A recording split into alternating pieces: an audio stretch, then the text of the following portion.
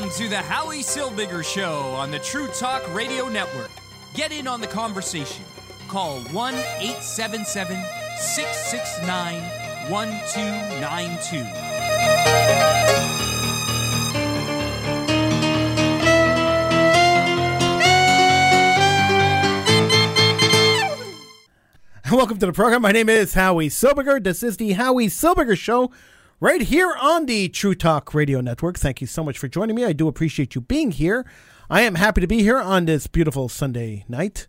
We are live, which means that the phone lines are open. The numbers to call in I was going to say in North America. I'm used to doing that, but the numbers to call is 1-877-669-1292.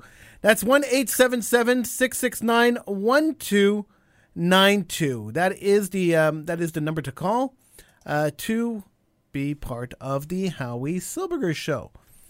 The Howie Silbiger Show is brought to you by Howie Silbiger, and this is the show that's brought to you by Howie Silbiger. And I am pleased to bring you the show, and I'm happy that you have decided to join me on this Sunday night. We are in the middle of a pandemic, and I know during this pandemic we are all sitting at home, and since we are sitting at home, it is important to be able to express ourselves, be able to talk about it, be able to understand what we're all going through, the same thing all at the same time, and so it is very nice to be here with you. But, you know, we talk about the pandemic a lot. The last couple of shows, we've talked about the pandemic, and that's been a lot of pandemic talk. And I want to move on to other things because the world has not stopped because of this pandemic. The world has not stopped because COVID-19 has forced us to stay home, and things are going on in the world that we should be talking about. And so one of the things going on is this crazy thing called Nakba Day. Now, for those of you who are not familiar with Nakba Day, it is the Arabs in Israel who call themselves Palestinians. They have a day, normally May 14th, May 15th, where they lament the creation of the state of Israel, where they curse the Israelis for having a state. And this is what they do. And so here we are. It was Nakba Day, and our favorite Israel-hating rock star decided to sing a song to celebrate Nakba Day and to give support to the Arabs who want to destroy the state of Israel. Of course, you know who I'm talking about. I'm talking about our friend Roger Waters from Pink Floyd. And I just want to play you a little clip from that song because I think you should hear this. I think it's important to hear what Roger Waters has to say about Nakba Day. Here is Roger Waters. And we'll walk hand in hand. We'll take back the land. We'll plant our olive trees from the Jordan River to the sea, and from Myanmar to... All right, so we will take back the land, and we will plant our olive trees from the Jordan River to the seas. Essentially, what Roger Waters is saying is we will destroy the state of Israel, and we will supplant the state of Palestine over the state of Israel. That's what he's saying. That is exactly what Roger Waters is saying in that song. And he is calling for the destruction of the state of Israel. And like most of the Arab communities, most of the Palestinian communities, the destruction of the state of Israel also means the annihilation of the Jewish people living in Israel. In fact, the Hamas even called for the annihilation of Jews living outside of Israel. So here we have a situation where a major rock star, Roger Waters, and he's been doing this for years, is calling for the destruction of the state of Israel. Publicly, he released a video on YouTube calling for the destruction of the state of Israel and calling for the annihilation of the Jewish people. And yet I still have Jews, I still have people telling me that I'm overreacting when I say that Roger Waters should be ignored. Well, ignored to a certain extent. We can't really ignore the fact that he's calling for our destruction. He should be answered. But he should not be celebrated, and we should not be. We should be protesting when he's hired to come and to perform in any venue in an industrialized democratic society, because democratic society should not be tolerating the call for the destruction of a democratic society, of a country in the world, and the annihilation of its people. Now, Roger Waters will say, I'm not calling for the annihilation of the Jewish people or the annihilation of the people of Israel. I'm just calling for the destruction of the state of Israel, the state of the entity of Israel. I believe in boycott, divestment, sanctions, which, by the way, the leadership of boycott, divestment, sanctions has made it clear that their goal, and it's always been their goal, is to destroy the state of Israel. That's been their goal. So I'm not sure. I'm not sure how Roger Waters could get away from that. I'm not sure how he could get around that. It's sad. It really is sad. And I invite you to call in. Do you agree with me? Do you agree with me that we should boycott guys like Roger Waters? That we should stand up and support the state of Israel? I mean, I really believe we should. But do you agree that we should be doing this? It is infuriating that a man like Roger Waters, who plays on his fame, he plays on the fact that he's a famous guy, and he is promoting this kind of talk. He's promoting this kind of destruction. He wants to destroy the state of Israel. I find it infuriating. Personally, I find it infuriating. Personally, I find it really sickening, like deep to my stomach, that this guy is feted so many times and so often, and that people respect him. It seems to me that we're just gluttons for punishment. It seems to me that we are just we are attempting to be self-destructive when we support people like Roger Waters. 1-877-669-1292 is the number to call. 1-877-669-1292 to get in on the conversation. If you want to talk to me, that's the number to call.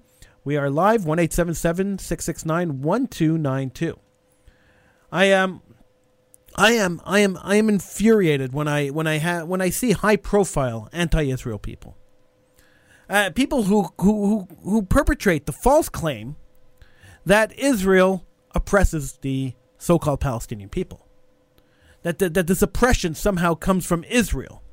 And that the Israelis that are killed on a regular basis by these people who claim to be oppressed, and the Israelis that are not allowed to go to different parts of the Middle East, Jews who aren't allowed traveling to Saudi Arabia, a lot allowed traveling to Syria, a lot allowed traveling to Iraq, Iran, and Israel's the apartheid state. It's kind of infuriating. It's not even kind of infuriating. It's extremely infuriating that this is the case. That here we are in a situation where you have a democratic state. They are being attacked from within, and they have been attacked from within for the last 60 years. And yet they are still somehow portrayed as the villain. I'm not sure how that happens. I'm not sure why that happens, and I'm not sure that should happen on a regular basis. I'm not so happy about that. But that's world politics, and that's been like that for a long time. I've been covering the anti-Israel bias in the media for multiple decades already. I remember years ago, I was a pup reporter, and one of my jobs, I took over from Hillel Neuer. Hillel Neuer is, of course, the executive director of UN Watch. And before he was that, he was a journalist in Montreal, and I took over a column that he was writing called Gazette Watch. Yeah, Hillel had this thing about watching things. And so I took over. He was writing for the Suburban at the time, and he left the column, and I took over the column from Hillel Neuer. And the column that I was writing called Gazette Watch basically looked at the Gazette and the articles that the Gazette took from other sources and how the Gazette edited those articles to make them anti-Israel.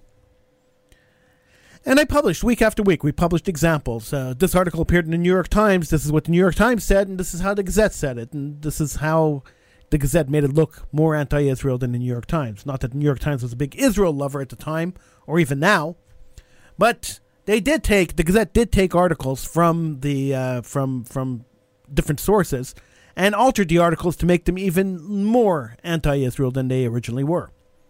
And so here we are, and I'm writing this article. I'm writing this column, and then there's a conference. And at the conference, Senator Joan Fraser, she's not currently a senator. At the time, she was publisher of the Gazette. She appeared at the conference. And so I decided to go. I said, why not? Let's go and let's have a little bit of fun. I read a column called Gazette Watch. She's the publisher of the Gazette. Let's go and push her a little bit about this anti-Israel bias. So I got up at this conference, and she gave her little speech, and then I got up to ask a question. And the question I asked Joan Fraser was simple. I said, listen, I've been writing this column, Gazette Watch, for the Suburban for the last year and a half. And she says, I am very familiar with that column. I said, wonderful. So you know who I am? She says, yes, I know who you are. I said, beautiful. She says to me, I say to her, all right, you know who I am. I write this column called Gazette Watch, and I want you to answer me. I want an honest answer. I said, I know you're a journalist, you're a publisher of a newspaper, and honesty might not be your main language, but I would like an honest answer. I had a lot of chutzpah back there, as much as I have today. And she looked at me, and she had this stern look in her face. She was looking at me as if I was the enemy, and essentially for her, I was the enemy. And she looked at me, and she said to me, there is no evidence at all that the Gazette is anti-Israel. And I said, I see. I said, but I've been publishing an article and before me, Hillel Neuer was publishing the article before me, this column. And it's been going on for a while already. And we keep pointing out how anti-Israel the Gazette is. So how could you say it's not anti-Israel when we prove time and time and time again that the Gazette is anti-Israel? She says, give me an example. So I said, sure. Here's an example. I said, in this issue of the Gazette, and I don't remember what the date was now, but I remember the story. I said, the story was that a Arab walked into a Jewish schoolyard and stabbed a bunch of little kids. And so the New York Times article, under this byline, whoever wrote the New York Times article, said that a knife-wielding Arab walked into a schoolyard and stabbed 4 kids, and the Israeli army came and caught him and neutralized him. The Gazette article, under the same byline, same headline, same exact setup, the Gazette article said, Israeli troops rolled into a town and killed 4 people after a knife-wielding Arab went. So, when you put the Israelis killing the Arabs before the Arabs killing the Israelis, you are essentially being anti-Israel. She stopped and she looked at me and she said, all right. She says, maybe it was an editing error. I said, no, somebody rewrote the top of the story. There's no editing error here. Somebody rewrote the story. You can't claim an editing error when somebody rewrites the story. She stopped and she said to me, well, okay, you have one example. Do you have another example? And I said, I have plenty of examples. I could show you a year and a half worth of examples. And plus, if I really looked, I could find even more. And she said to me, all right, fine. She says, compile all your examples and bring them to my office at the Gazette. And if I find that you are correct and the Gazette has had a perceived bias against Israel, I will issue an apology, a public apology.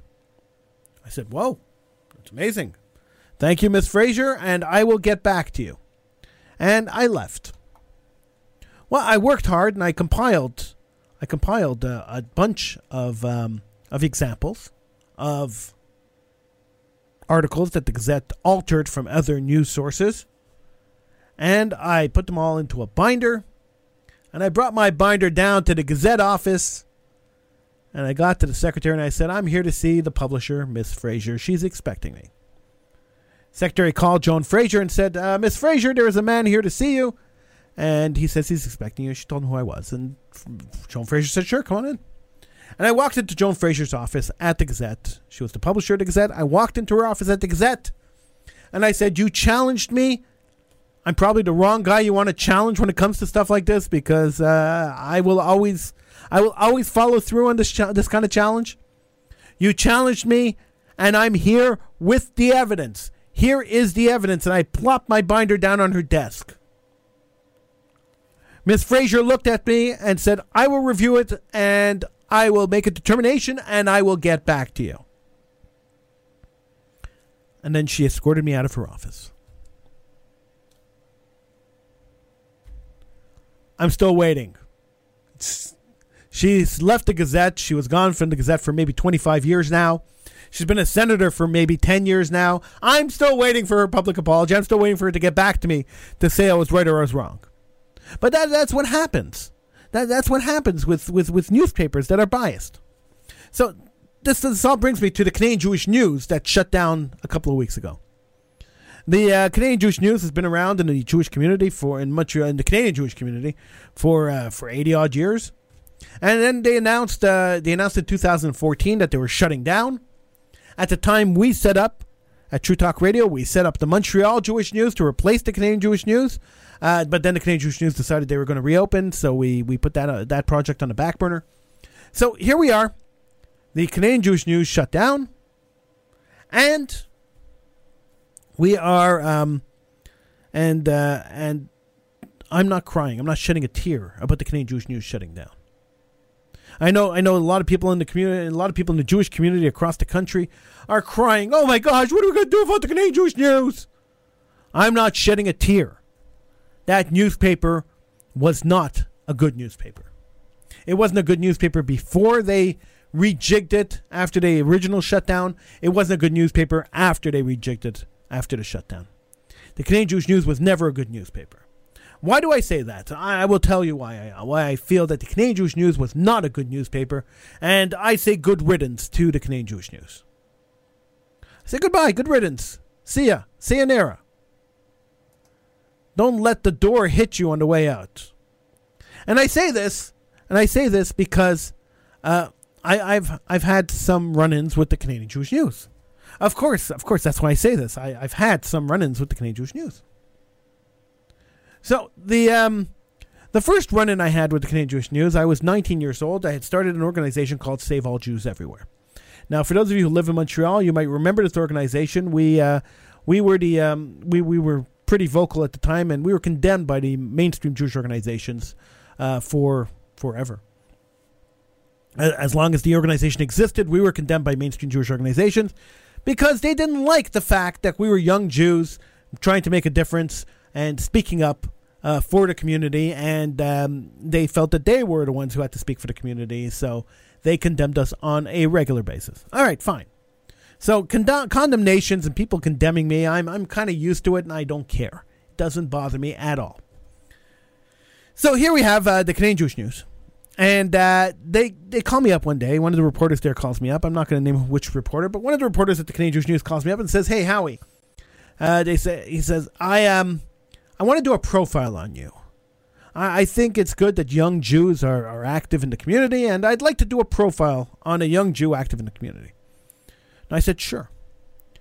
And so let me just preface this with: any time a profile has ever been done of me in a newspaper, it's never been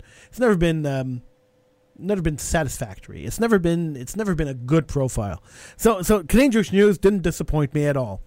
When I spent an hour and a half on the phone with the reporter, and then the newspaper ran an article calling me a radical and using snippets of what I said to prove the point that I'm a radical. Okay, that's fine. I called the Canadian Jewish News. I said, "Hey, that's wrong." And the reporter laughed at me, hung up, and Thank you very much. All right, fine. So, do I have a personal vendetta against Canadian Jewish News? No, not at all. I just didn't think they were a good newspaper anyway. So, we moved on. I became the public relations director for Mizrahi Canada. Now, Mizrahi Canada was an organization. It's the oldest organization in Canada. It was founded in Montreal, and it is the oldest Jewish organization in Canada. It predates everything except for the Spanish and Portuguese synagogue. And I was the public relations director for Mizrahi for a few years. And they were doing some big event, and I went to the Canadian Jewish News, and I said, hey, listen, I would like you to cover this event. And they said no. And they refused to cover the event. And so when I went to the editor in Toronto, he called the reporter. The reporter called me crying that I misunderstood what she had said. Okay, fine. We move on. The Canadian Jewish News was a mouthpiece for Federation for years. They were essentially Federation-owned. And being so, they took a very progressive liberal stand on all issues concerning Judaism. Now, I've never pertained to try to be everything for everybody on this show. There are people who listen to this show who I'm sure do not like a word I'm saying on the show. There are people who listen to this show who I'm sure would wish that I would just disappear, that I would turn off the microphone and never turn it on again. And there are people who listen to the show who love every word I say. Because you can't be everything for everyone. And, if you're not honest about what you believe in, if you're not honest on who you are and the kind of person you are, you can never put on a good show. Nobody would ever want to listen to this. So I get on here. I'm as honest could be. You're not going to get a more honest person when it comes to what I believe in. You're not going to get a more honest person when it comes to how I believe in stuff. The Canadian Jewish News was a little two-faced. They believed they were lackeys for Federation, and they didn't like to rock the boat. So they never did. So it was an issue for me that they didn't want to rock the boat. And they published every condemnation against me that was ever leveled against me, right up until I left Radio Shalom. So every condemnation, every critical thing that was ever said about me was published in the Canadian Jewish News right up to the time I left Radio Shalom. So I'm good with that. They had it out for me. I'm happy they're gone, and I hope they don't get revived again. And if they do get revived again, because maybe the community needs a national newspaper. I don't know. I don't think they do. But maybe the community needs a national newspaper. So if this newspaper ever gets revived again, I hope and I pray that they come back in a more accepting manner, where they accept more of community thought and more people who are active in community. So that's what I have to say about the Canadian Jewish News. Goodbye, good riddance, good luck. 1-877-669-1292 is the number to call. 1-877-669-1292. Just after 8 o'clock, we'll be joined by Sheldon Eric Freed, my long-suffering producer on this show. He'll be joining us just after 8 o'clock. And I'm here with you. And I'm trying not to talk about the pandemic. I know we want to talk about this. I know, but how many times can we talk about this? How much left is there to say? If I want to, if you really want to talk about it, I could tell you that I think, and I've said this at the beginning, and I've said this in the middle, and I'm still saying this, that a lot of the draconian measures that our politicians have taken when it comes to COVID-19 have been overkill. I think the world went into overkill with COVID-19. I think that we, as a society, have been punished enough, and I think it's time to reopen society. If you look at the numbers, the possibility of massive outbreaks, and when you talk about massive outbreaks, you're talking about maybe 0.5% or 0.25% of the population is a massive outbreak. It's ridiculous to lock up 99% of the population for 1%. It should be the other way around. 99% should be free, and 1% the vulnerable, the elderly, the vulnerable should be locked up or quarantined. So to quarantine the entire world seems to me as a little bit of overkill. But I'm not a scientist. This is my personal opinion. Don't take my opinion for anything but my opinion. I know people like to say, oh, Howie said this, so it must be true. Don't take my opinion for anything but my opinion, because that's all it is. So here we are. We're in a situation. We're in a situation now where we're all locked up. The numbers worldwide don't warrant the quarantine that we're in. If you take a look at countries that weren't in quarantine, their numbers are no different than the national numbers anywhere else. If you take a look at states that have come out of quarantine in the United States, like Georgia, who've been out of quarantine for 2-3 weeks now, their numbers haven't blown up. There's no crazy amount of new cases in Georgia or new deaths. So while I care about the elderly, and I really do, and while I feel that we should be protecting them, can be protecting them and not punishing everyone else. So that's the way I feel. I mean, I could be wrong, but that's the way I feel. I'm not a doctor. I don't play one on television. Masks. Let me ask you a question about masks. Maybe a doctor out there can answer this question because it doesn't make any sense to me. If we're wearing masks to protect other people, and other people are wearing masks to protect us, then why do we have to social distance while wearing masks? If the mask is going to stop me from transmitting my disease to somebody else, it's going to stop somebody else from transmitting the disease to me, then why do I have to stand 6 feet away from that person? Just a thought. 1-877-669-1292 is the number to call. 1-877-669-1292. Sheldon Eric Freed will be joining me in exactly 2 minutes. And I'm very happy that Sheldon Eric Freed has taken time out of his Sunday to be here on the show. And of course, you could be in on the conversation too. You could join us in chat and talk. And this week, Sheldon will be able to hear you, which is a plus because that doesn't happen every week. So this week, Sheldon will be able to hear you, and you could call in 1-877-669-1292. Now, I've gotten a couple of questions about Mark David and what happened to Mark David on the show. And Mark David is in quarantine and he's away from his studio, and he says he will be rejoining the show as soon as he possibly can. So once he's able to get back to his studio, back to his equipment, he'll be joining the show. But until then, he's taking time off. And you know what? Mark's been on the show for 12 years. I think he deserves a little bit of time off. So I'm hoping he's enjoying his time off and enjoying his time sitting alone in his cramped little quarters. And I'm hoping that he joins us when this is all over and when he can get back to his studio. All right, so I'm happy to welcome back to the show Mr. Sheldon Eric Freed. Sheldon Eric Freed is, of course, my long-suffering producer, and he's been on the show for quite a few years, too. And Sheldon, welcome to the program. Thank you for being here.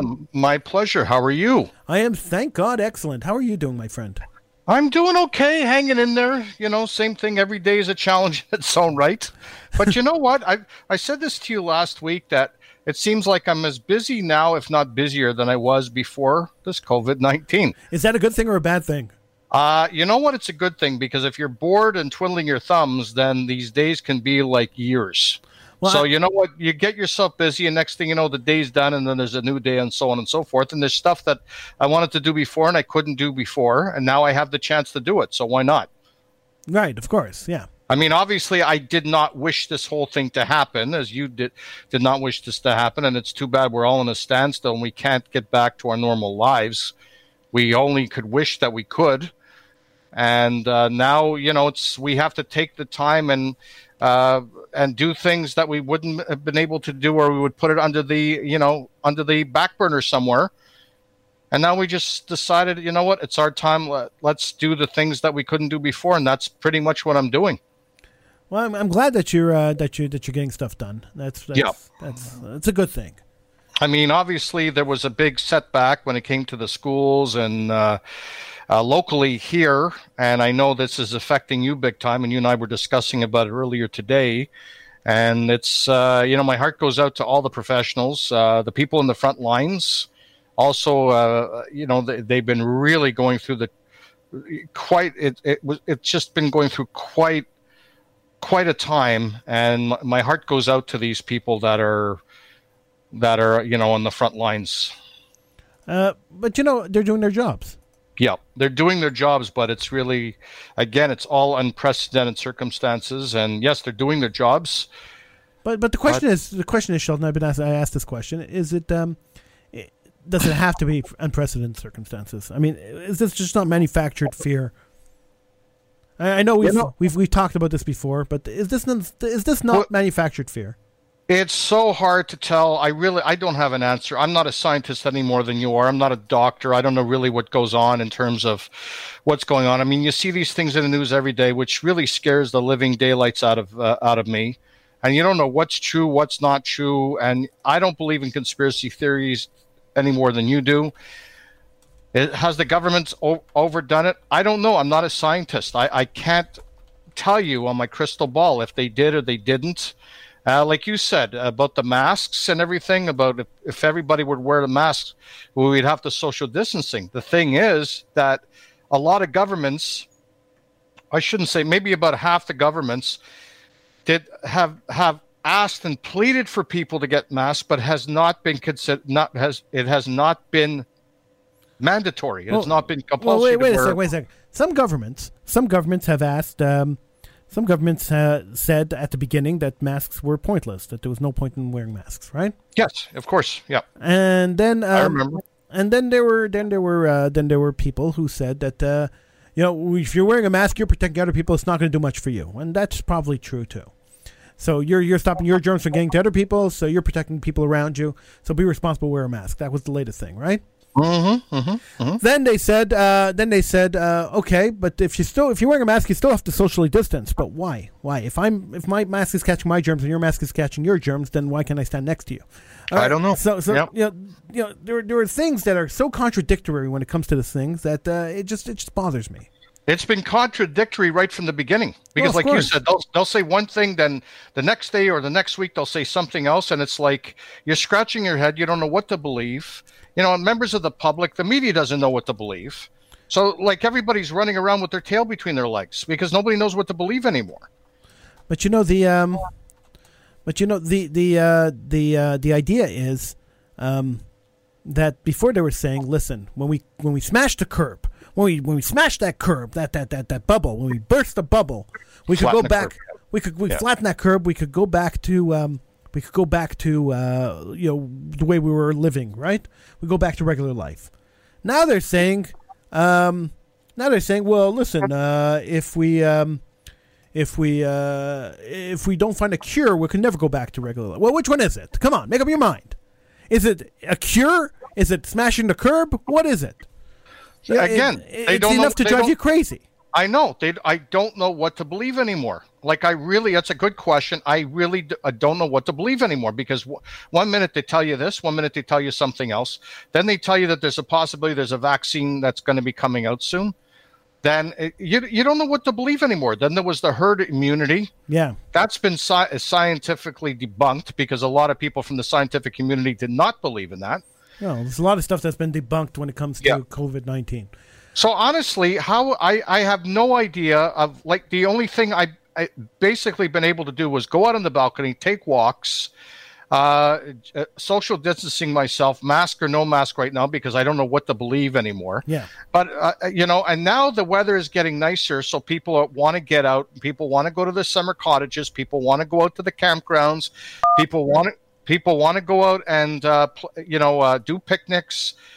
Be out in parks and everything, and they can't do it. And we feel like we're hostages. We don't know what to do. We don't know. The information is so misinformation that the governments don't even know what to tell you anymore. That's true. And we have these press conferences, Howie, practically every day, 7 days a week. I know our provincial premier, he cut it down to now every couple of days. But he didn't really because he's been doing it every day anyway. Now, he's doing it every day, but he didn't do it this weekend, at least not that I'm aware of. Yeah. But you know what? He's basically saying the same thing. He kept backpedaling. I backpedaled so much that I would fall off my bicycle if I was driving it. So like the schools that were supposed to open up on the 25th of May, the elementary schools, that's not going to happen. The businesses that were going to open up, that's not going to happen.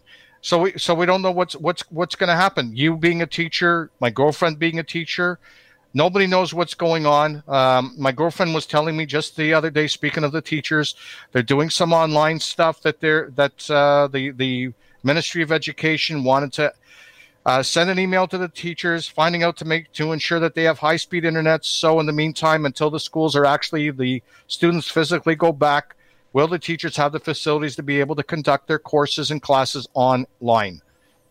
Yeah, well, that's the question, right? Yeah. So the thing is, it's impacting so many people. The parents don't know what to do because the high school students could pretty much fend for themselves. They can stay home, whatever the case is. Parents don't have to worry about them so much. But the young kids, the parents, look, schools aren't supposed to be babysitting services. They're supposed to be educational institutions. The government is using it as babysitting services. If we're looking at schools to be babysitting services, then of course, Yeah. Well, that's what a lot of parents are using daycares for. Even if one of the parents are staying home, they'll still put their child in daycare. Right. It's one thing if both parents have to work because they need the money for put food on the table, whatever. That's a different story for the time being. But there's other times that could you just imagine, Howie? Like kids are being with the parents 24 hours a day. At least when the kids are in schools, elementary schools, daycares, whatever. The kids are away from the parents. The parents have a bit of a break, and then the kids come home after. But now the kids are with the parents. So could you just imagine? Some of the parents must be driven absolutely mashig. Well, if you don't want to take care of your kids, you shouldn't have kids. Well, that's another story. I agree with you.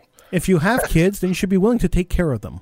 I agree with you, but I understand what you're saying. Parents aren't used to having their kids around, but exactly, they're not. But if you have kids, you shouldn't be complaining. It should be unconditionally as long as the kids are healthy, they're happy. That's it. And that's it. And if you're tired because your kids are busy and your kids are active, that's life. Shouldn't have had kids. If you can't deal with kids, you shouldn't have had kids. That's life. I've heard all the people say. Yeah. And I sound cold and callous when I say stuff like this. And people call me cold and callous when I say stuff like that. That makes 100% sense. But in my mind, there are a lot of people who don't have kids, who want to have kids, who can't have kids, or who don't have kids for various reasons. If you are lucky enough to have kids, appreciate the miracle and take care of them. And they're definitely a miracle, and they bring so much joy to your life. I mean, look, I got two wonderful sons, love them. I mean, it's so bad I'm unable to see them. Although they live in my area, but we can't see each other. Yeah. And it's and like the kids that do live away from their parents, and the parents can't see the kids. Look, my birthday's coming up on Tuesday. Yes, it is. I wasn't going to mention it, but now that you mention it. Well, I'm putting this in the fact that, my kids usually get together. They'll take me out for a bite to eat, or we'll go to their house and they'll make me a barbecue or something like that. And, like for the first time, I can't see my mother. I can't see my kids. I can't see my girlfriend. Yeah. And it's, my youngest son just had his birthday last week. His wife had her birthday today. My nephew has his birthday 10 days after. May's a busy month. in this family. My sister-in-law has her birthday May 1st. My nephew has his birthday May 29th. Yeah, it's quite a lot. And Sheldon's birthday's on Tuesday. I wasn't going to mention it because Sheldon gets a little testy when I mention his age. But Sheldon, you don't have to mention my age. You can mention my birthday. But Sheldon is turning 97 on Tuesday. Shut up. And we here at the Howie Silberger Show I have to see that things haven't changed. Congratulate Sheldon on reaching this milestone birthday. Yeah, thank you so much. 97 years old. Yeah. So let me ask you. And as strong as an ox, I have to tell you, at 97, the man is as strong as an ox. You can hear it in his voice. He's healthy. Thank you so much. He's healthy. Yeah. He's happy. I'm happy. I'm happy to be on this show and be a good friend of yours. I have to mention something else because here we go. Yeah. Because 97-year-old Sheldon, he made an avatar. He made an avatar on Facebook. Oh, here we go. And he put this avatar up, and I was looking at it, and I was saying, there's something wrong with this avatar. And I was staring at this avatar for about 5 minutes, trying to figure out what was wrong. I'm not putting gray hair on, and I have hair on my head. So don't even go there. The hair on the avatar. I know what you were going to think. Yes, I had hair on my avatar, not bald, not gray. Yes, I have glasses, no facial hair. Yes, I have an avatar on Facebook. Okay. You didn't even let me finish my sentence. You didn't have to. Oh, Sheldon. I'm waiting for you to put an avatar on Facebook. I'm trying to finish my sentence. So Sheldon puts his avatar up. I have to finish telling the story, Sheldon. Okay. I start telling the story. I have to finish the story. Okay. So Sheldon puts his avatar up, and I'm looking at his avatar trying to figure out what the heck is this. This does not look at all like Sheldon. This avatar has hair. And this avatar has dark hair. And I didn't understand. So I didn't ask Sheldon about it, but I figured that he was feeling a little bad about turning 97 this week. So he's trying to make himself feel younger. So I empathize with Sheldon. So I empathize with you, Sheldon. I empathize with you. Oh yeah, I could see how much you're empathizing with me. Okay. The empathy is in my voice. It's so in your voice. I could just feel it. I could just feel it. Oh, good. As long as it's coming through, because it's important. That's coming through for sure. Yes. It's important that you know that I'm empathetic. Yes. By the way, I just wanted to let you know, and I want all the listeners to know that the Howie Silberger Show is indeed brought to you by the Howie Silberger. That's right. Yes, I heard that before. That was really well. That was really well spoken. Really well. But the Howie Silberger Show is brought to you by the Howie Silberger Show. Yes, that was really. That's what I like. A person that stands behind the sponsor of his own show. I love that. You know, you have to support your sponsors. If you don't support your sponsors, they stop sponsoring you. Exactly. You know, when we put this up to stream on Facebook and on Twitter and all these other places, so for some reason it put up the title, "This is a test. This is only a test." I was looking at that and I was wondering what is going on. And I'm looking at this, going, I don't know why I did that. But and I thought maybe that was your avatar. Yeah, that would actually be the kind of avatar I'd put up for myself. Yes, exactly. So I thought you were doing this as having an avatar getting back at me on Facebook. You could join the conversation if you want, by the way. The number to call, 1-877-669-1292. That's 1-877-669-1292. What's the name of the show? I don't know. Now, Sheldon, the other day I found some copies of the Howie Silberger Show. You did? From 2005. Oh, my God. And I'm listening to the Howie Silberger Show in 2005. I'm glad that you're listening to your own show. I'm listening to me in 2005. Okay. And sound younger, eh? I did not sound any younger than I sound today. Imagine that, eh? My voice hasn't changed much. You know, when I listened to the 2001 episodes of the Howie Silberger Show, shows from 2001, okay, my voice was quite different than it is now. You see, that's what happened when you rode the banana seat on the bicycles. That must be. And you hit a few bumps and then you changed your voice. In 2001, my voice was more like, "Hi, this is the Howie Silberger Show here on the," so it's not like that anymore, right? Yeah, okay. It's either that or the size underwear at JCPenney. Whatever. Something changed between then and now. Oh, something changed, all right. Yeah. You know, it's 19 years, so something changed between then and now, right? Something changed. And so here we are. I'm listening to the 2005 episode of the Howie Silberger Show. I think it was 2005 or 2004. Did you agree or disagree with what you said back in 2004? So I was doing a rant. Let me tell you. I was doing this rant, and I'm listening to this rant, and I was thinking that I could take the rant from 2004, I could replay it today, and it would still be relevant. Do you have it available to replay today? I do not have it on any of these computers. No. Okay. But I would like to listen to the way you sounded back in 2004. You knew me in 2004. Yeah, but I'd like to hear how you sounded on the air. We were working together in 2004. Yes, we were working. Yes, but we were at CJD at the time. Yeah, yes. we were. Yeah. Yeah. So I sounded exactly like I sounded at CJD on the show. I remember. Yeah. But for the other people who don't remember, they should listen to that. We were working together in 2001 too. We were. We weren't working together. We were working at the same place. But we weren't working on the same show. You were doing one show. I was during the week, and you were on what, Sundays or? Well, yeah. I was all over the schedule. And sometimes you would take my place. Well, the best was, my favorite part of the whole thing was when it came to the Christmas scheduling. Nobody wanted to work Christmas except for me. And then what they wanted to do is they decided they'll pay really top dollar to get the producers to come in and work Christmas. So yes, they would have, it was you, another person. There was, I think, 3 to 4 people that were working at Christmas. Yeah. This was going back years and years and years ago. So it was you, myself, the late Merv Williams, Yep. Mike Babbins. I don't know if there was another person in that. That was it. I think it was, and we kept taking over from one, going to the other, going to the other, And going to the other. And Merv Williams wasn't there the whole time either. So he was in and out. So Okay, so it was what you, Mike Babbins, and myself then. yeah, I moved in. Okay, yeah. So I remember it. It was hilarious because one time I would do Shom, then one time Babbins would do CJD, then I would do Mix. Yep. Then you would do a. Did you ever work at Mix? I forget if you worked at Mix. I worked at every station they ever owned. Okay. Yeah. So you worked at Shom. Okay, yeah. Well, I know about Shom, but I forgot if you worked at Mix. Yeah. Because at that time was Mix, not Virgin 96. Yeah, so. I used to be the producer of Rhythms International.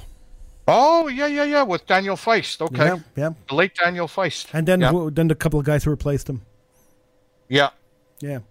Didn't last that much long. Daniel Feist, I remember when I was the old days at Shom, when we were at the old house on 1355 Green Avenue. Yeah. And Daniel Feist was doing production. He was in the basement. Mm-hmm. The production studio was in the basement. I don't know if you've ever been in the old house, but I worked in the old house as an intern.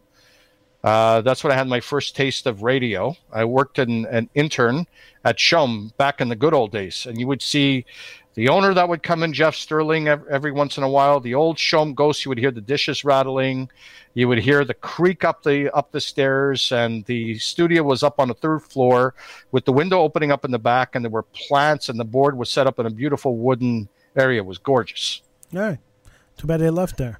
Yeah, well, eventually when they moved to 1310 Green Avenue, where I rejoined it, the house burnt down. Right. Now the house is up, but a store is now occupying the house on 1355. Oh, well. So a little bit of, and the wooden door that had the glass heart for people that are Montrealers that had the 1355 is in Papineau, where Shom is situated now. All right, there you go. Yeah. A little bit of Montreal radio history for you there. Yes, it is.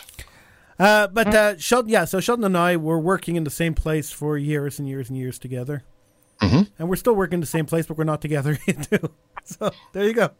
See, that's the thing with internet radio, and since True Talk being one of the first station to do internet radio, yeah, we were station number 2 in the world.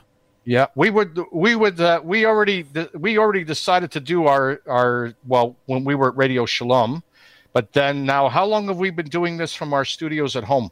Now, how many years has it been? 5, maybe.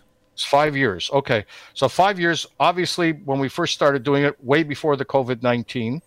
And now a lot of people from radio stations, they're working from home.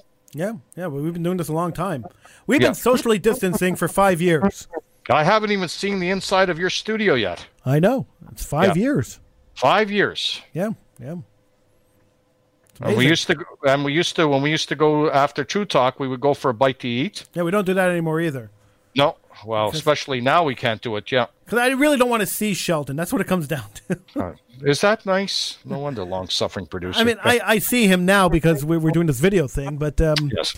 But before we started doing this video thing, I didn't even get to see Sheldon. I was just like talking to him. He was a voice coming out of the ether. Ooh. Yeah, that's scary. Yeah. So let me ask you: the Howie Silberger Show is brought to you by who? Howie Silberger. Yeah. Okay, all right. Just want to double check. Okay, so I'm going to put Howie Silberger brought to you by Howie. Okay. Yeah. There you go.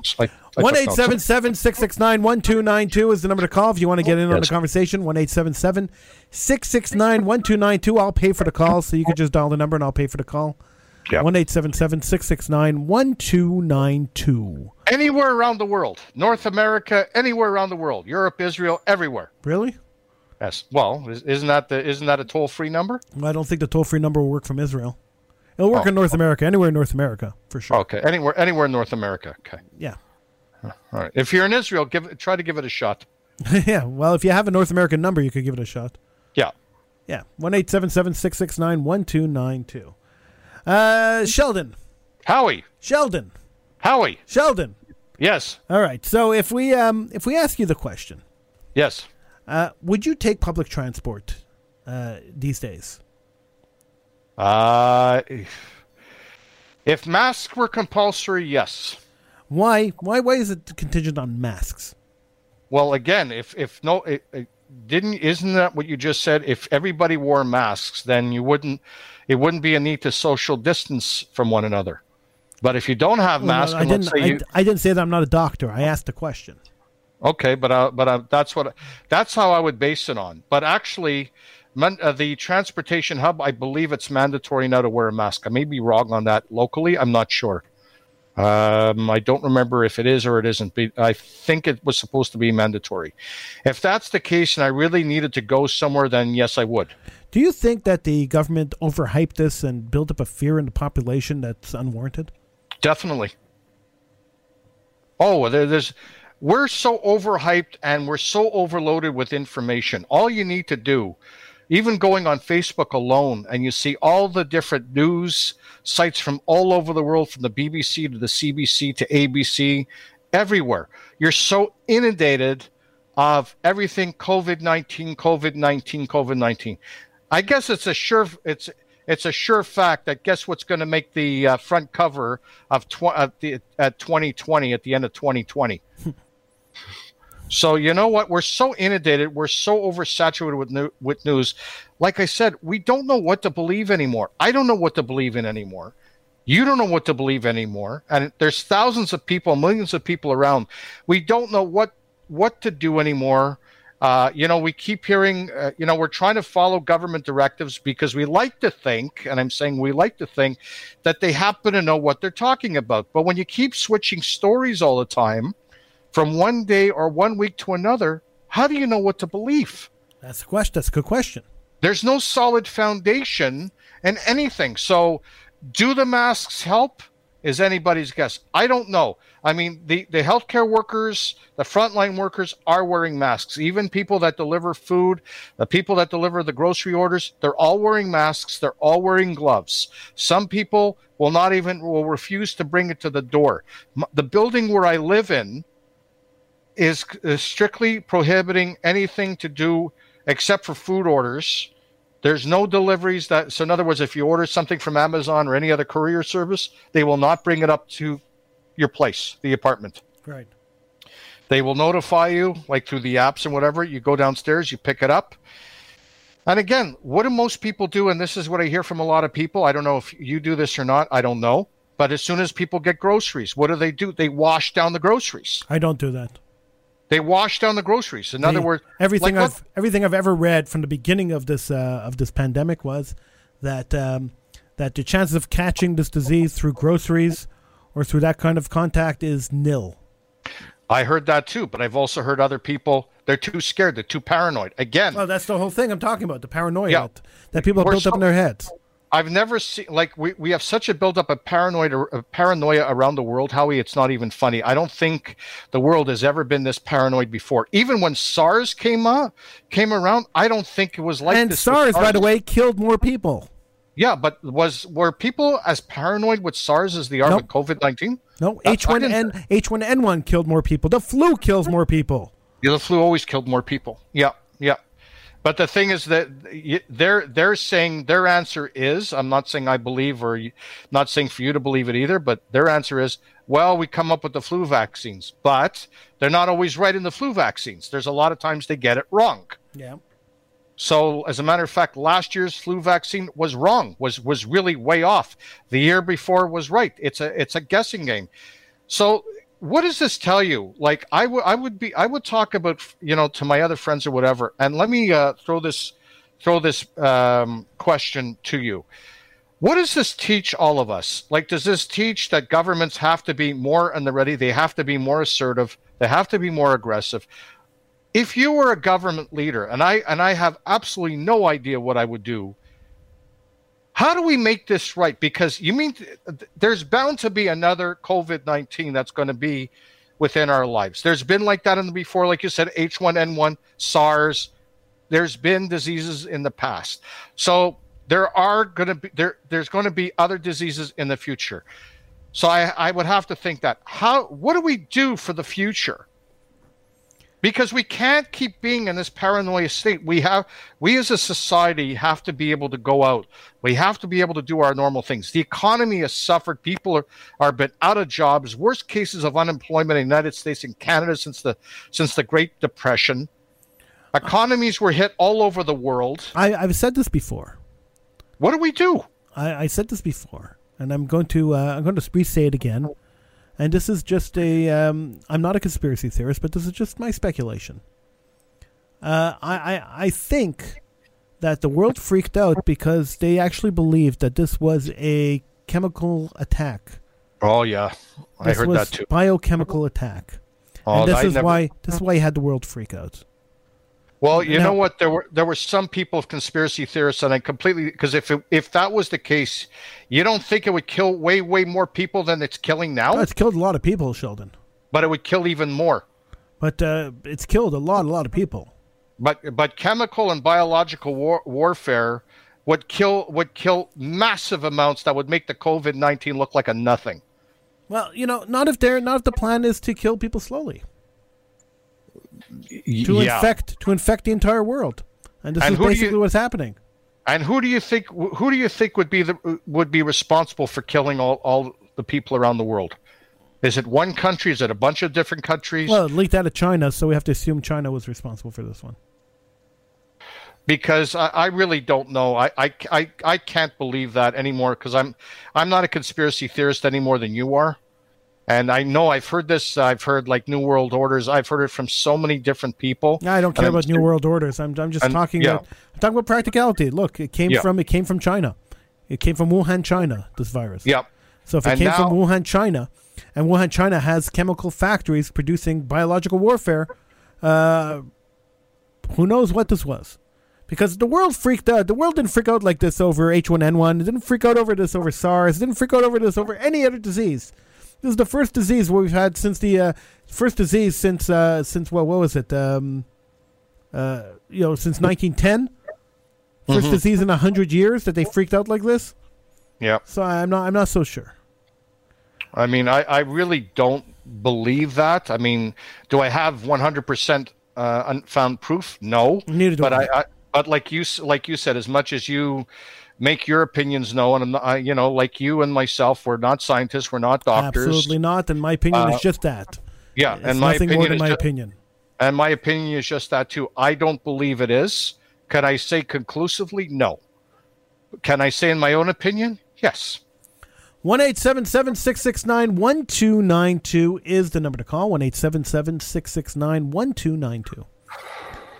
Do you think that this is biological warfare? Do you think that that the government has overreacted? What do you think? 1-877-669-1292. I'm looking at this, and I think that it's time that we started going back to regular life. I think that if you take a look at the numbers, we the places that have gone back to regular life haven't had such a spike that it would say, oh, we should be careful. Start integrating people back together again. Start putting things back to some kind of normalcy, and let's start getting back to real life. We've destroyed people's lives. We've destroyed their livelihoods. We've shut down the economies. It's time to get things back up and running. Now, if you have to do it by social distancing and you have to change the way we do things, fine, do that. But I think we have to start opening stuff, and we have to start getting back to some kind of normalcy. But if you take a look at schools, for example, how, like you said, for social distancing, and I would be for that, if social distancing is respected, and obviously if you do have symptoms of it, you shouldn't be around people who don't have it. There are certain countries that have done radical testing to the point that they now have apps which are actually available now, but the government hasn't authorized all cell phone users to get the apps on iOS and Android. What are you talking about? These apps to track people? I'm trying to think of it. Not just the tracking, but I think also that these are tracking apps. They track people, and they tell you if you're near somebody who's had this disease. But I thought there was also apps, correct me if I'm wrong, that could also tell you if you yourself have it. No. Okay, because I That's a thought they simple were test. supposed to be. Okay. But Okay. to me, having an app that the government traces where you're going and tells you don't stand too close to this guy, he had a disease, that seems a little Orwellian to me. It's a little scary. Yeah. That scares me a little bit. Yeah. Not that I care that the government knows where I go, because I don't go anywhere I shouldn't be, and I don't care if people know where I am. Google sends me a map every month telling me where I've been. So, I mean, they're tracking me anyway. Well, you can get rid of that, but there's ways of getting rid of that. But if you have nothing to hide anyway, what's the big deal? I mean, it's like the same thing when the security happened at the airports and everything, and people were so nervous and whatever. And I said, you know what? And I've been in airports before. I said, you know what? I'd rather be safe than sorry. I'd rather be safe knowing that there's nobody, God forbid, on the plane having a bomb. But my problem with the airport security is that that it's not applied equally to everybody getting on the plane. If they searched every single person getting on the plane the way they search some people getting on the plane, well, of course they should do that. I would be much more comfortable, but they don't. Yeah, of course they should do that. If they do it, and like I know when I went to Aruba, I had my CPAP machine, so I had it in a bag. I told the guy right away, and the CPAP machines are listed that it's acceptable devices to take, because I took it aboard the plane, and it's mandated. It's in the Canada border safety thing that you're allowed to take also distilled water. They have ways of testing it to make sure it is distilled water and nothing else other than what it says on the bottle. So that's fine. So I didn't mind doing that, and I know, and the guy says, I'm sorry, I have to do it. I said, like, the guy was really nice, and I said, there's nothing to be sorry about. I'd rather be safe than sorry. So fine, do what you need to do. I'm fine with it. As long as I'm going on a plane, I get to my destination, the plane doesn't blow up. That's all I care about. Right. So that's fine. If everybody should be screened exactly the same, 100%. If certain people get by and they don't get screened, no. But people aren't screened 100% the same way, and that's really an issue for me. So you're going to screen me, and you're going to skip the next two guys, and you screen the third guy, and what about the two guys in between? Well, it was like the same thing in customs. Like if you go through U.S. customs, right away they'll let a few people go, and then all of a sudden they'll say, you go over to the side. Take this number, go over to the side. What about the other two people? Look, it reminded me when this really conscientious junior guard at U.S. Customs caught a person that wanted to bomb L.A. International Airport that came from the place right across the street where we used to be. Ahmed Rassam, yeah. Yeah. And if it wasn't for this guard being very astute and being very suspicious, God forbid what would have happened. Well, Ahmed Rassam was the millennial bomber. He wanted to go blow up LAX airport. Yep. I reported on Ahmed Rassam in 1999. Did you? I did. Okay. I had a list of all the targets he wanted to blow up in Montreal. Wow. And so I approached a newspaper I was writing for at the time, The Suburban at the time, and I had this list, and I said to Jim Duff, who was the editor, I said, Jim, I have this list of all the targets that Ahmed Rassam wants to blow up. And I'm the only one that I know of all the reporters in the city who has this list. And he looked at me and he said to me, where'd you get the list from? And I couldn't tell him, of course, because... Yeah, it was confidential sources. I had very good sources and very confidential sources. And sources that if anyone found out that they were giving me information, would not be able to give me information anymore. Okay, yeah. Right. So, you're dealing in terror cells. I mean, this is what it is, right? It is what it is. So... Anyway, they refused to run my list. They didn't believe that I had a legitimate list. They refused to run my list. About 4 months later, the National Post ran the list. Oh, my God. All right. And not only did they run the list, but they won a national newspaper award for attaining the list. And Stuart, what was his name? The reporter there, whatever, Stuart Bell. He wrote a book based on it, and I had all that information 4 months before. But you never heard from Jim after that. Well, no. Okay. But at the end of the day, the publisher has to have the guts to be able to publish what you find. You have an investigative journalist; you have to have the guts to publish what they uncover. And the Suburban didn't have the guts. Okay, so that's life, right? Life goes on. Mm-hmm. Mm-hmm. But Ahmed Rassam, he raised his money selling trinkets to tourists in Old Montreal. Oh, my God. And he would sell them using their credit cards, and then he would skim their credit cards for an extra $10, $15 every transaction. And that's how he raised his money to put all those bombs in the trunk of his car. That an untrained, well, maybe barely trained. I think it was a junior. Yeah, barely trained border guard caught him. Yeah. Yeah. You imagine that, eh? Yeah, it's amazing. Wow. Really makes your hair stand up, and I wish a lot of media would have the guts to really let the reporters do their thing. You know, rely and trust their sources, even though the reporters don't have to give them their sources. And let the reporters do what they're paid to do their job, and get the facts, ask the hard questions, and do their journal. Be a journalist, be a solid journalist, and for the publishers and the owners to back them. Yeah, well, that's the whole thing. One of the reasons that we were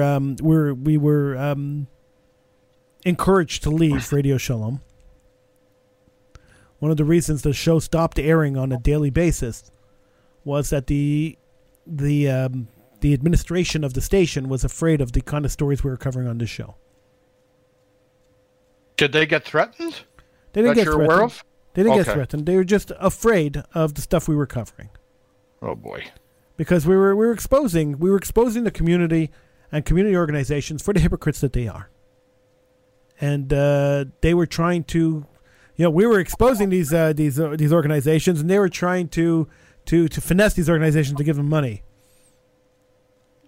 And it was kind of counterproductive to have me on the air, exposing their secrets and them trying to get them to give them money. Yeah, it's like some other broadcasting outlets that did fighting back or things against certain advertisers, and some of these advertisers wound up paying to sponsor the media. Yeah. And they had to eventually take it off the air because they had so much pressure from the advertisers. At least you have found a platform whereby now you're in the comfort and security of your own home, and can be able to do whatever you want to tackle without being censored. Hey, look, I uncovered a conspiracy to destroy the Jewish education system in Montreal, and we went after the organizations that were responsible for trying to push this crazy radical philosophy of reforming these Jewish organizations, these Jewish schools that would not have reflected Judaism at the end of that. And we went after them, and we were very successful in getting everything canceled. I mean, they backed down on everything because we exposed them for the frauds that they were.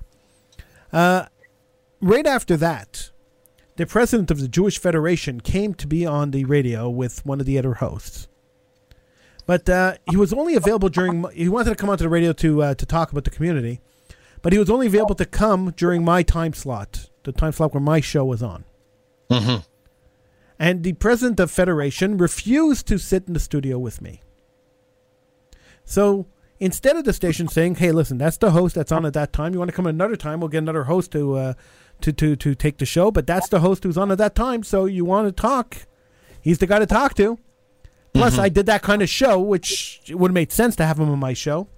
Instead of having the backbone to say that to the Federation president, what the station did was they told me at the beginning of the show that they brought another host in, and then when the Federation president comes in, I was required to leave the show and let somebody else come in and interview this guy. And then once he left, I was able to retake my show. Oh my God, I never heard of such a thing in my life. So I would be able to come in and start the show, and then when this Federation guy came in, I'd have to leave the studio so he could come in and do his interview with somebody else. And then when that interview was finished, I'd be able to come back in and continue my show.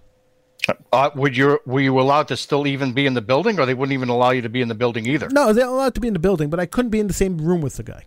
Oh my God. So I said, no. I mean, Sheldon, you know me. I wouldn't do something like that.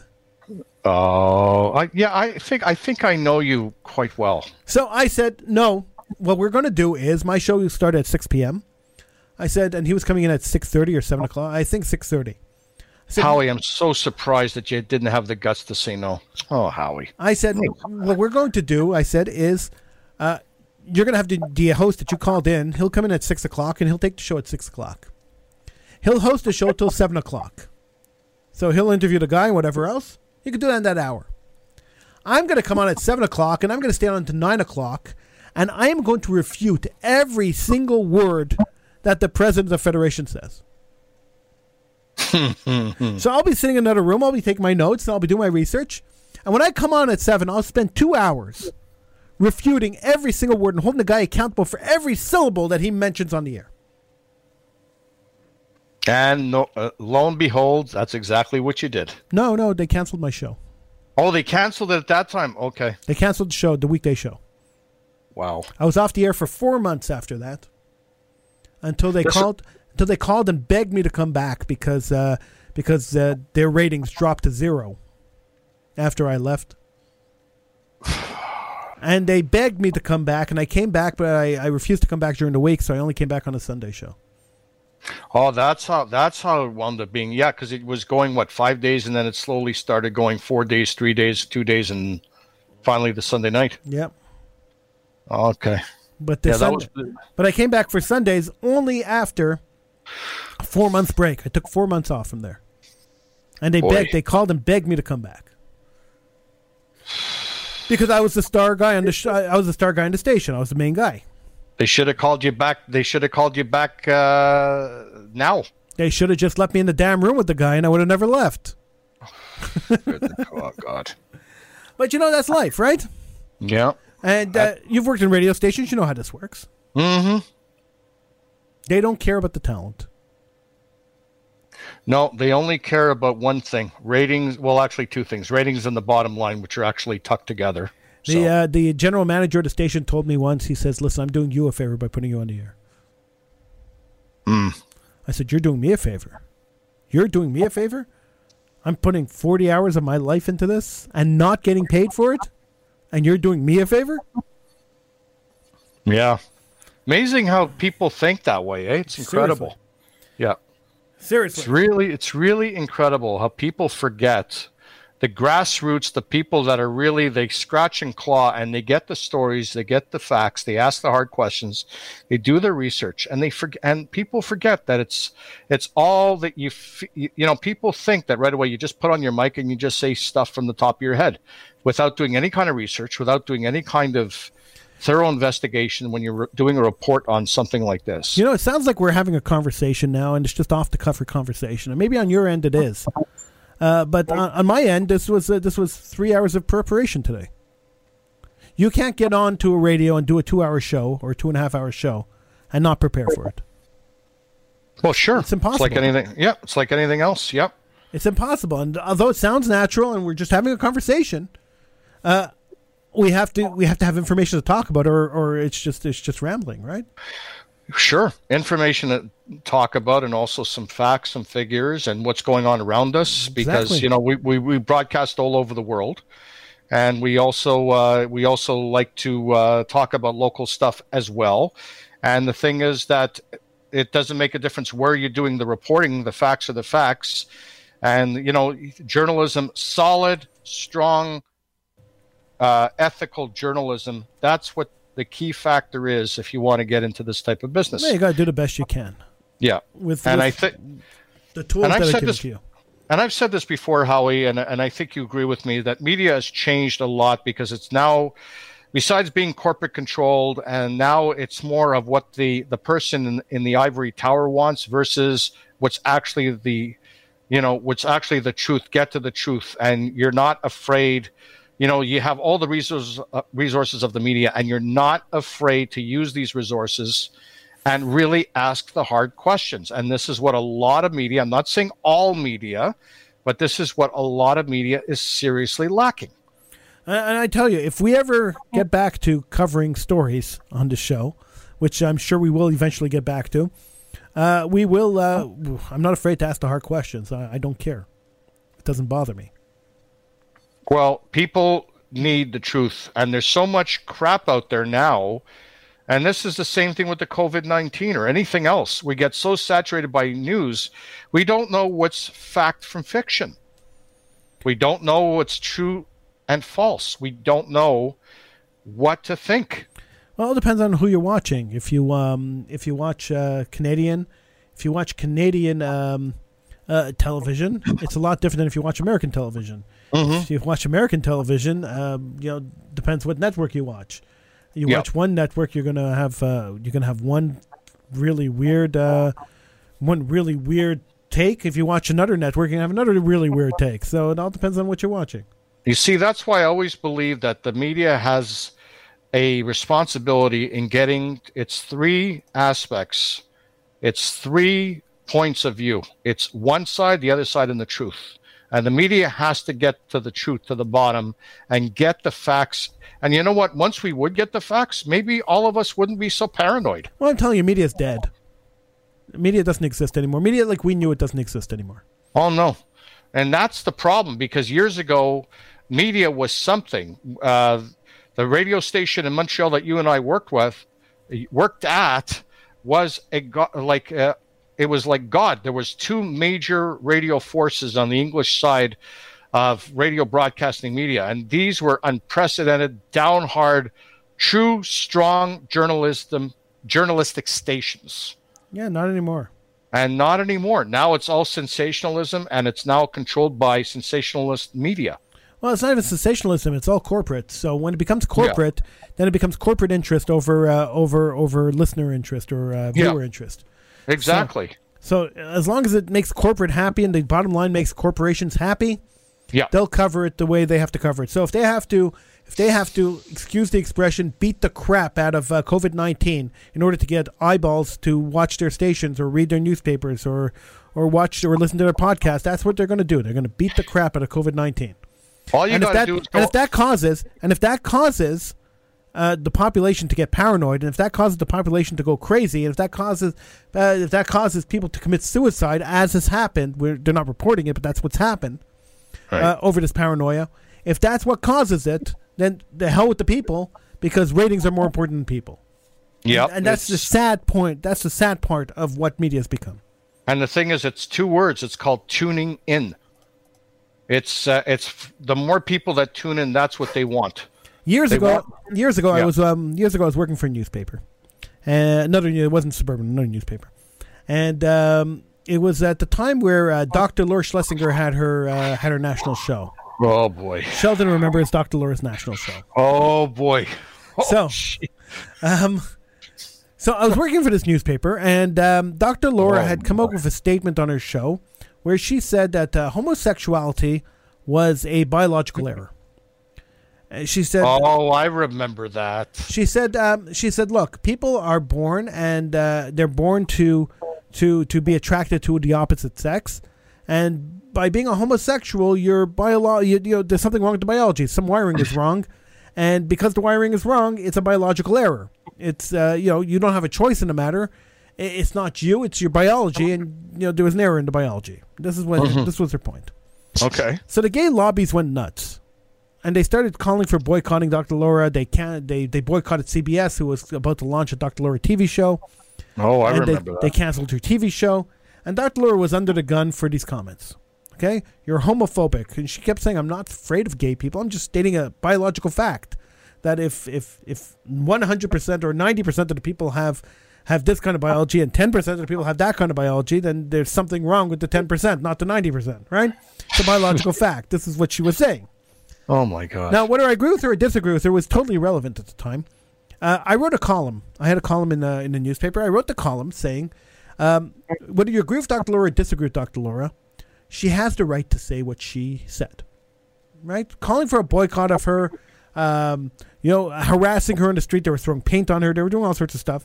Harassing her, physically attacking her, does not take away her right to express herself. She has a talk show. It's an opinion show. Mm-hmm. She's hired to express her opinion. Mm-hmm. And so if she expresses her opinion, you disagree with her opinion, you have 2 options. Option number 1 is you could call her as an angry phone call. She has open lines, like I have open lines here. You don't agree with something I say, you could call and yell at me, and we'll put you on the air. I have no problem with that. She said the same thing. You don't agree with me? Call up. We could talk about it. Right? So you have 2 options. Number 1, you call her and you argue with her. And if you don't like what she has to say, and your second option is you turn it off. Mm-hmm. Okay, so when you turn it off, what happens is that's one less listener. If 1 billion people turn her off, then she has no listeners, and then suddenly she's canceled, right? Mm-hmm. So calling for a boycott is not going to solve the problem. Boycott her advertisers. No, why would you do that? Just turn off the radio. Don't listen to what she has to say. Because people don't understand how media works. Media works based on ratings. So if you have people listening to you, then of course you stay on the air. If you have nobody listening to you, they take you off the air very quickly. Oh, do they ever? So there you go, right? So, I mean, it's just stupid. I memean, I find it stupid because they always go after the advertisers. Well, that's it, because that's the ones that pocket the wallets of the network, who pays the talent to go on the air and do their show. So that's exactly they go after the queen bee, and that's exactly what they do. It's much more effective to not listen to the show. Well, that's it. If you don't listen to the show, it would be canceled anyway, because the sponsors, for people who don't know how ratings work, you and I do, is that the more people that listen, the more that the station or the media outlet can charge for advertising. So the more people you have, the more expensive it is to advertise because of your reach. If you have less people and your reach is not as strong, you're not going to charge as much in advertisers because you're not reaching a lot of people. And if you have nobody to listen to, well, if the salespeople go up and they say, well, buy advertising, and they say, who's listening? Nobody. Well, they're not going to buy advertising. There you go. So that's pretty much in a nutshell of readership and ratings and everything else. But that's what people were doing. They were going after the queen bee. They were going after the advertisers. Yeah. But yes, the most powerful thing as a listener, because even though you and I are in the media, you and I are also listeners. So let's say we listen to something, we do not like it. Well, we could turn it off, and that's 1 or 2 less listeners. That's right. And if everybody does the same thing, that's the same thing that's going to wind up happening. For me, I like to listen to the Howie Silberger show. Yeah. So I listen to the show. And it's brought to you by, indeed, Howie Silberger. And it is brought to you by Howie Silberger, and he is a great sponsor for the show. Great sponsor. Great guy. I know him personally. Yeah. He pays all the bills, and that's really nice of him. 1-877-669-1292. Yes. And so, other advertisers are always welcome on the show, and they can help pay for the bills. I mean, that'd be welcome. Okay. And we have tons and tons and tons of listeners, so I mean, I'm not worried. We got so many listeners. Plus, you get so much stuff on social media and Twitter. My God, it's just beaming. Twitter's blown up lately. I'm telling you. Twitter and Facebook and look at Howie's new avatar. Incredible avatar. I have not made an avatar. I refuse. Sheldon made an avatar. I had to see what your reaction was going to be. Sheldon put hair on his avatar. Even though that is my story. Even though Sheldon is bald. Not bald. And Sheldon's avatar looks young, even though Sheldon turns 97 on Tuesday. Oh no, I'm young. I'm young, my friend. It's 20. The avatar is 26 years old in jeans and a short sleeve shirt. And thick eyebrows and glasses. Yes, that's me. Sheldon is dreaming that it looks like him. Yeah. We'll post a picture of Sheldon up on the Howie Silberger page on Facebook. Oh, there is one up there. There's a video of Sheldon up there. And you look at his avatar and then look at the picture and then you tell me. 1-877-669-1292. And it's brought to you by the Howie Silberger Show, and you're listening to Howie Silberger right now. 1-877-669-1292. It's a toll-free number, by the way, so you don't have to pay for the call. Okay. Isn't that amazing? It's amazing. Okay. Technology today is amazing. Technology is good only when it works. Yeah, it's so far. If you could hear somebody on the telephone line. So far, we've been okay, Sheldon. We've been okay because we haven't had any calls. Well, even if you have a call today, we don't get calls every show, but even if we get a call today, we'll be okay, Sheldon. We'll be okay. We'll be okay. All right. Life as we know it will continue. That's it. That's our story, and we're sticking to it. Yes. So Sheldon's going to take a bus this week, and he's going to give us a report on how the bus ride went. Oh, yeah. Okay, I'll take a bus this week. Oh, yeah. Yeah. And if I have to go somewhere, I'll take a bus. If I don't have to go anywhere, I don't have any appointments. But if I need to go somewhere, then one thing I'll take the bus. Okay, but you're not going to lick the poles or anything. No, but you know what? This is another thing too. and you see stories, and then you wonder, is this manufactured or what? There was a story, I think, about a month ago. I'm sure you must have seen it, where a woman in the States, she spat. It was a local supermarket. It wasn't a big chain supermarket. She was spitting on some food, and the supermarket took the food, and they threw it all out. They didn't bother washing it. They threw out over $30,000 worth of groceries. That's smart. Like 30,000, and then you would see. Did they arrest the woman? I'm sure they arrested the woman. I don't know what they. I'm sure they arrested the woman. I mean, they should have arrested her. Yeah, I'm sure they arrested the woman, and I'm sure the woman would have to pay back, or she was fined too. I'm sure. Good. But could you imagine, like, and then you would see other people like spitting, or other people like there was things in the States too. Then you're wondering, is this true?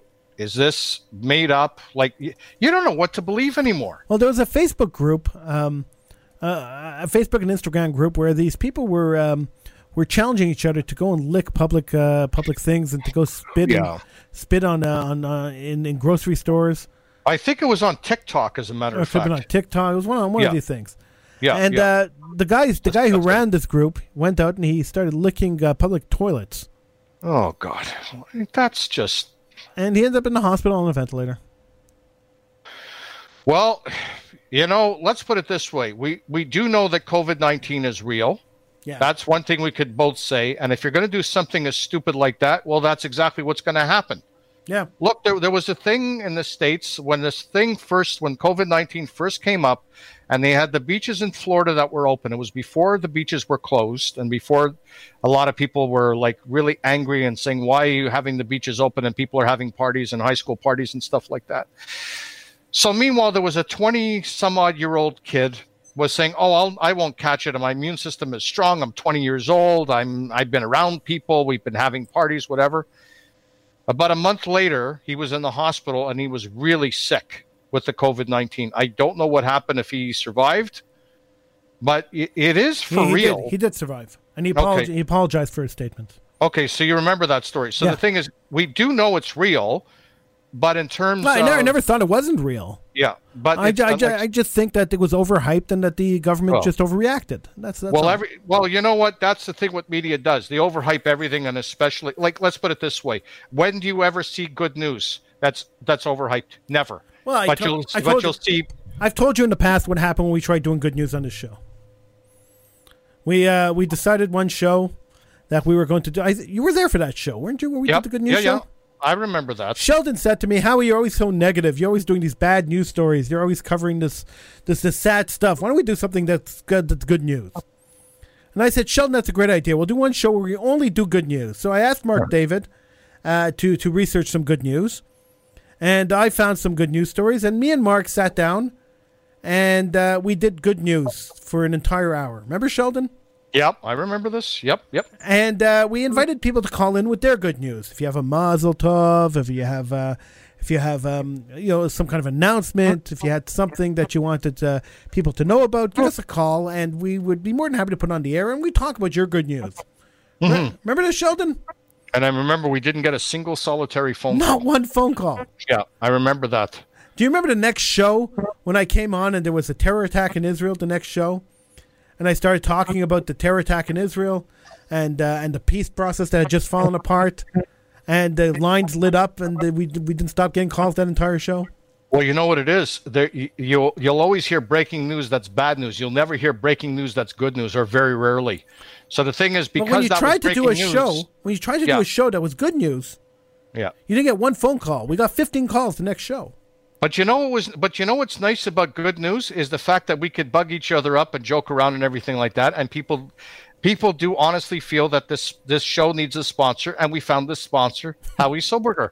So you know what? Howie Soberger's been sponsoring the show for the last 19 years, Sheldon. Yes, well, that's what I'm saying. So that's good news, because if it wasn't for that, we wouldn't have the high quality show that you come to demand and ask for from all of the people that contribute to the show, and for you to ask the great questions that you do.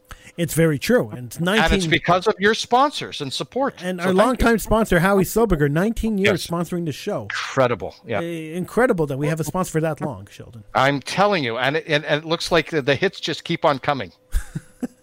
And we're also sponsored by Sheldon's Avatar. And we're also out of time. Oh, we are. You're right. All right. Thank you so much.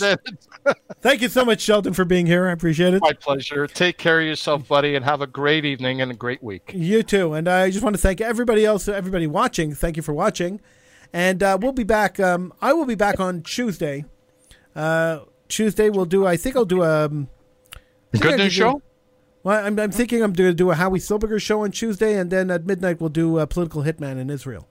Oh, okay, cool. So that's what I'm thinking. So keep an eye on the Howie Silberger show page, where I'll be announcing if we'll be on Tuesday or not. Sounds good. So that'll happen on the Howie Silberger show page. So from me and Sheldon and you and me and you and him and Sheldon's Avatar, we wish you... Oh, shut up. Sheldon's Avatar that has hair. I'm gonna look at an avatar for you, buddy. I'm gonna look up an avatar. I'm gonna send one to you.